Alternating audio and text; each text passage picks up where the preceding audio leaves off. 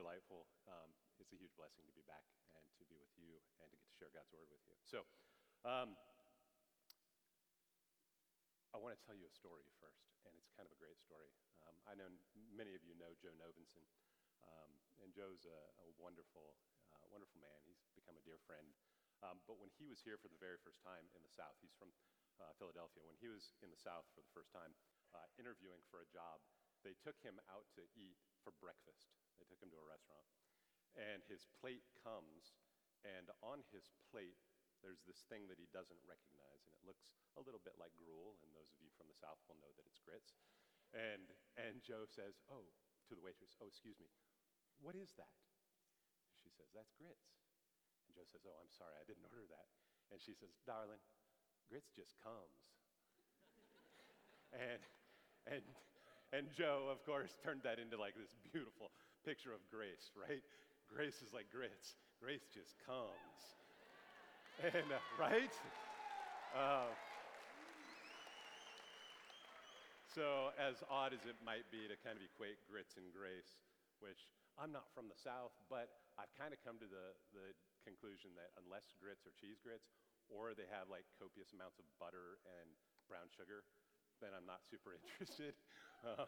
That's probably like a very non-Southern way to eat grits. I apologize, but that is the way it is. As much as it may be odd to equate those two, grace and grits, right? Passage we're going to look at this morning is one probably quite familiar with, but at its essence, I hope that we can see and learn a little bit about grace. We're going to sit in the end of Matthew chapter 3, the baptism of Jesus, and then we're going to look at Matthew chapter 4, the temptation of Jesus.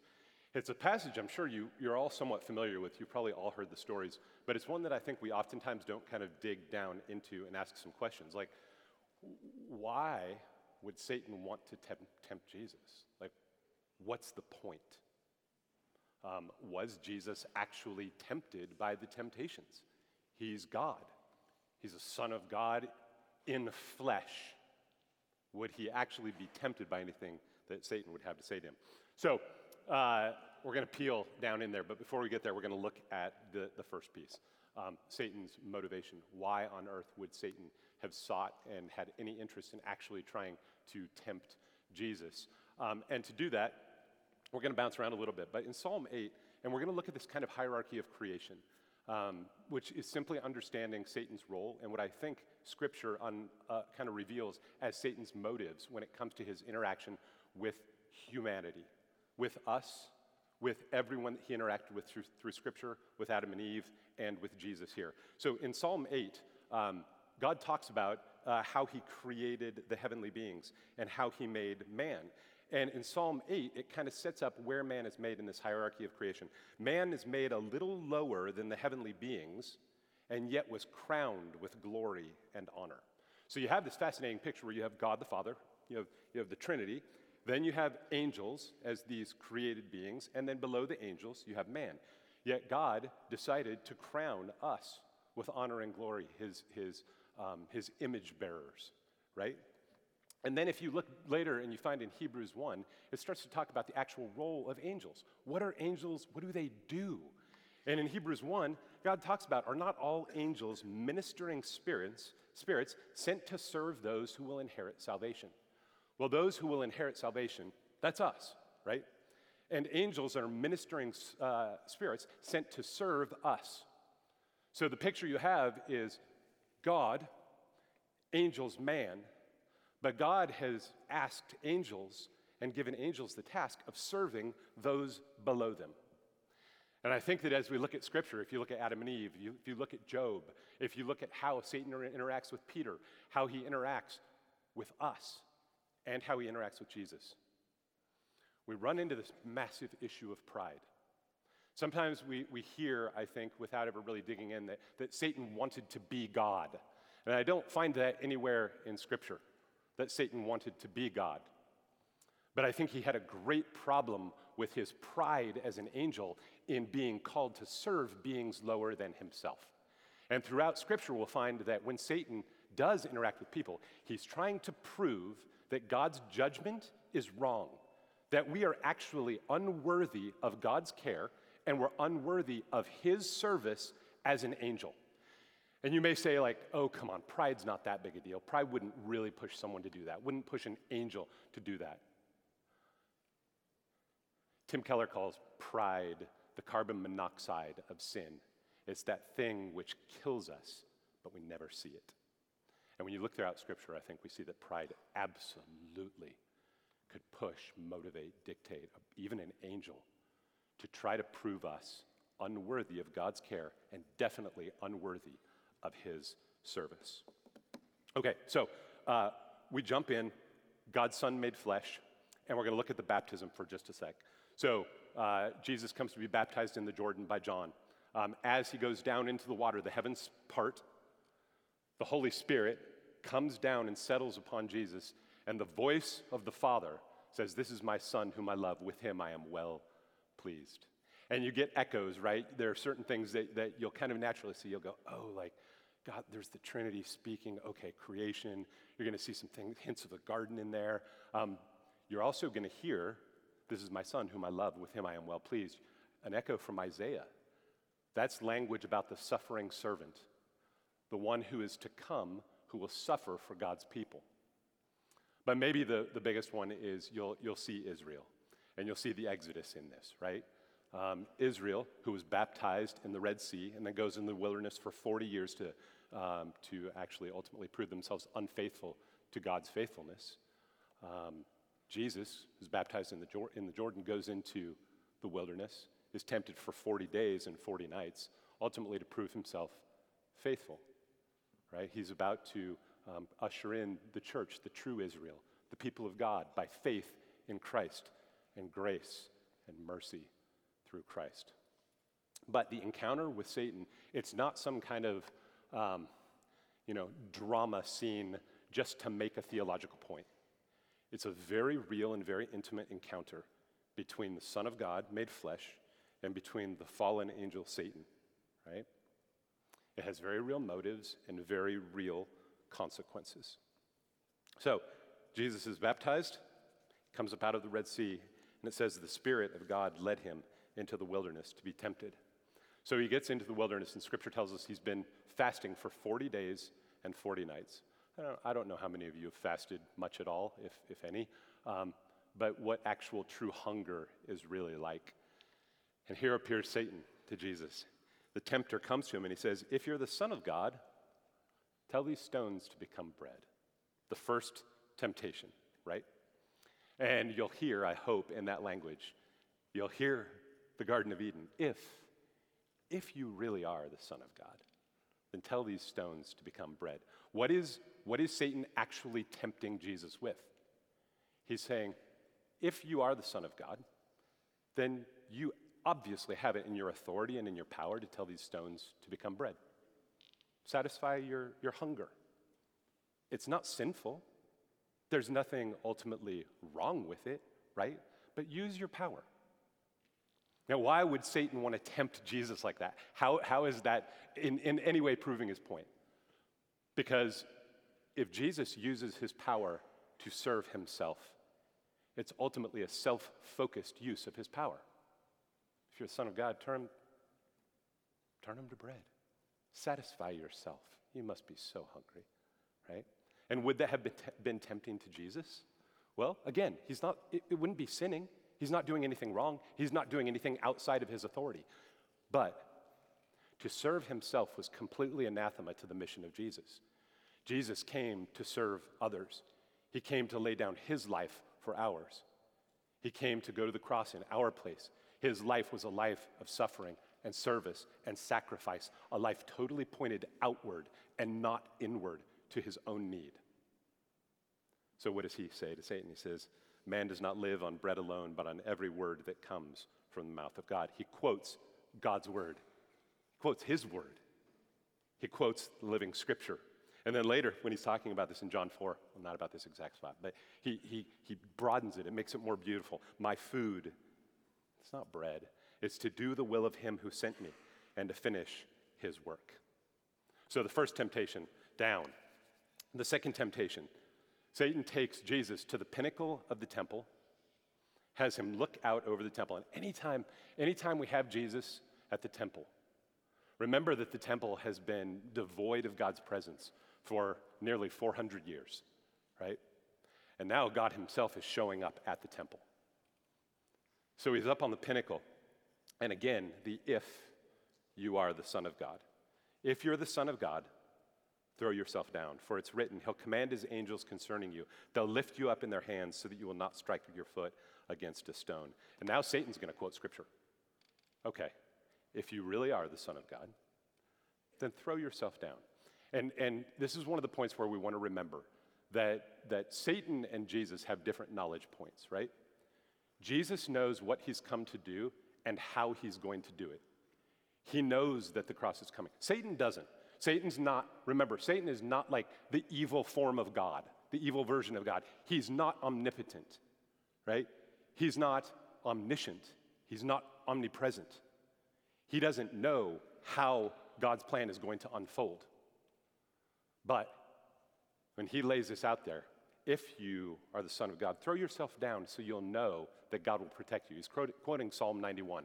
And I think the reason he's doing that is because when Jesus comes up out of the water and God speaks, this is my son whom I love, with him I am well pleased. It's from Isaiah 40. It's from the suffering servant. And Satan says, well, okay, if you're the suffering servant, you may actually have to suffer. And if you are going to suffer, you better find out if God is actually going to be faithful to protect you. Throw yourself down, jump. See if the angels actually catch you and minister to you, right? Now, why would that have in any way been tempting to Jesus? Throw yourself down off the pinnacle of the temple so that you'll find out if the angels are going to catch you. Satan has actually hit far closer to home, I think, than he has any idea. Because Jesus knows that the cross is before him. He knows the suffering that is awaiting him. It's not wrong of us to think of Jesus being afraid, right? There are lots of things that we have to do that we know we're going to do, but we are still afraid to do. I had a number of those recently with my surgeries. There are things that I walked into the doctor's office knowing what was coming, afraid of what it was, but still knowing I was going to do it, right? So Jesus is standing at the temple, and he's being tempted, jump, just so you'll know for sure. Know for sure that God is going to be faithful and actually protect you when it goes down. Well, what does he say? Instead of testing the Father, Jesus answers him, it's also written, do not put the Lord your God to the test. It's great. He quotes this passage out of Exodus 17. When the Israelites were thirsty, they didn't have water, and instead of being trusting that God was going to provide, they grumble and start asking, is God even real? Is he even with us? He says, I'm not going to put the Lord to the test. I know that he's with me, and I know that his promises are true. And then you've got the third temptation. And this one, we get to the heart of Satan's desire. This one is the one that I think lays bare Satan's heart, if you will. Again, the devil took him to a very high mountain and showed him all the kingdoms of the world and their splendor. All this I will give you, he said, if you will bow down and worship me. Satan's heart for Jesus as God's son, man, fully God, representative of mankind, if you will. Just bow down and worship me. Set the record straight, right? That's the proper hierarchy of creation. You, as a man, bow down before me, an angel, and I'll give you everything. I'll give you all of this rule, right? Now, how again on earth would that be tempting to Jesus? Why would that tempt the one through whom it was all created, by whom it was all created, for whom it's his rightly? He's going to rule from the right hand of God in just a few short years. Why would this have been tempting? Well, again, in order for his rule to be ushered in, he's going to have to suffer and go to the cross. And remember, Jesus calls out from Gethsemane, Lord, if there's any other way. And Satan's saying, here's the other way. Just bow down before me, set it right. Prove that I actually deserve to be served and not the other way around. Prove yourself and prove mankind unworthy of my service, and it's all yours. And Jesus says to him, away from me, Satan, for it's written, worship the Lord your God and serve him only. Faithful to the Father. And then you have this beautiful ending sentence in verse 11. The devil left him, so Satan departs, and then angels come and attended Jesus. And what a sweet picture that is, right? These angels who have the honor of coming and attending the Son of God incarnate, doing exactly what God has called them and made them to do, right? They come while Satan departs, cast out, if you will. So for years, and I really do mean that, for years, I thought that in this whole kind of course of interaction, I thought that Satan was right. Jesus proves that he's not self-focused, but the reality is that we are. Jesus proves that he is believing and faithful to God's promises, how quickly we turn away. Jesus wouldn't bow before Satan, and so oftentimes we actually do. We are. We're self-focused, we're faithless, we're unworthy. And I used to think that the key there was that Satan just simply couldn't fathom the idea that Jesus would be willing to die for unworthy people. But there's a nuance here. And it's so important, and it is so easy to miss. And I missed it for a long time. But it's the difference between undeserving and unworthy. Now, Satan would be right about us if he said that we were undeserving, right? Undeserving of God's love? Absolutely. Undeserving of God's favor? Absolutely. Perhaps undeserving of the service and ministry of angels? Yeah, undeserving. But hear this, you are worthy of God's love. I don't know if you've ever heard that before. I was trying to kind of rack my brain, how often have I heard that? But it's true, you are worthy of God's love because the lover, the one doing the love, is the one who has the right to determine the worth of the object being loved. Does that make sense? The lover determines the worth of the object that he loves. So, an example. Have you guys seen these? They're so easy to get sucked into. You can find, they're on Instagram and YouTube. They're the doggo stories, right? So you'll find a team that finds a pup, like under a truck. And I just saw one the other day. It was so good. But there's this pup under the truck, and his fur is all matted to his body, so he can't really move very much, because when he moves, it pulls at his skin and it hurts. He's full of fleas. He hasn't eaten for ages, so he's totally emaciated. And these people go in, and they get a leash. They get the leash around his neck, and they take him out, and they take him to a vet. They shave the mats off. They wash him. They get rid of the fleas. They feed him. He growls at them, and then you watch the progression over the course of time. 1 week, 2 weeks, a month. And then the videos end with a picture of the puppers like running around being like the happiest doggo in the world, right? Because he's with other dogs. He's been made well. Now that dog, did he deserve, well, maybe. But it was the people who saw him who deemed him worthy of their love, right? Where lots of other people would see that dog and think he should really probably just be put down. The lovers determine the worth of the one being loved. So I've got 5 new scars on my abdomen that I didn't have before. They are still a little bit too pink and kind of fleshy to be cool. Give them a year or so, then they'll be cool. But I can see them, right, where the robotic hands went into my abdomen. And we all have, sorry, I'm going to use a bad analogy here, but we have these, right? Like, we all have these scars that you can see and that we can kind of put our finger on. I've also got a whole mess of stuff inside, cuts and slices and wounds that are healing up that I can't see. I know they're in there, but I can't see them. Can't really put my finger on exactly what happened inside my body.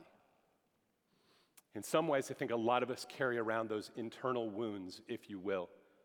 We can't quite put our finger on exactly what they were, but I think one of those things that many of us carry around is a question about how God actually views us, right?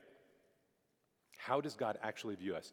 In an effort, I think, to sometimes explain the gospel, to show the majesty of grace, we often highlight how bad we are, right?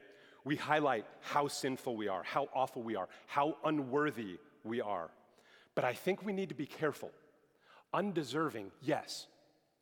But we're image bearers. We're children of the living God. Undeserving, yes. But worthy, oh, so worthy. Because God has seen us as being worth dying for, worth going to the cross for and dying in our place. And sometimes we need to hear that. We need to understand that we are undeserving, yes, but we also need to know we're of such great worth that God himself decided to become man and die in our place on a cross that we might be in relationship with him.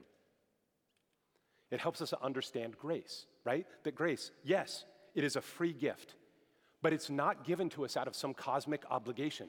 God doesn't do it unwillingly. Grace is extended to us because we are a people that he loves and that he likes and that he is fond of. So we'll circle back around to our grits. If a chef is making grits and somebody walks in and he sees the person and he doesn't like them, he's not going to put a whole lot of effort, I don't think, into the grits. I could see him grabbing the spatula and slopping it onto the plate, right? But if his son walks in, how he makes those grits, how he prepares those grits, how he gives those grits. When those grits comes, it comes with love. Amen? You see where I'm going? All right, let's pray. Gracious God, take these truths and apply them to our hearts, please, by the power of your Spirit. Amen.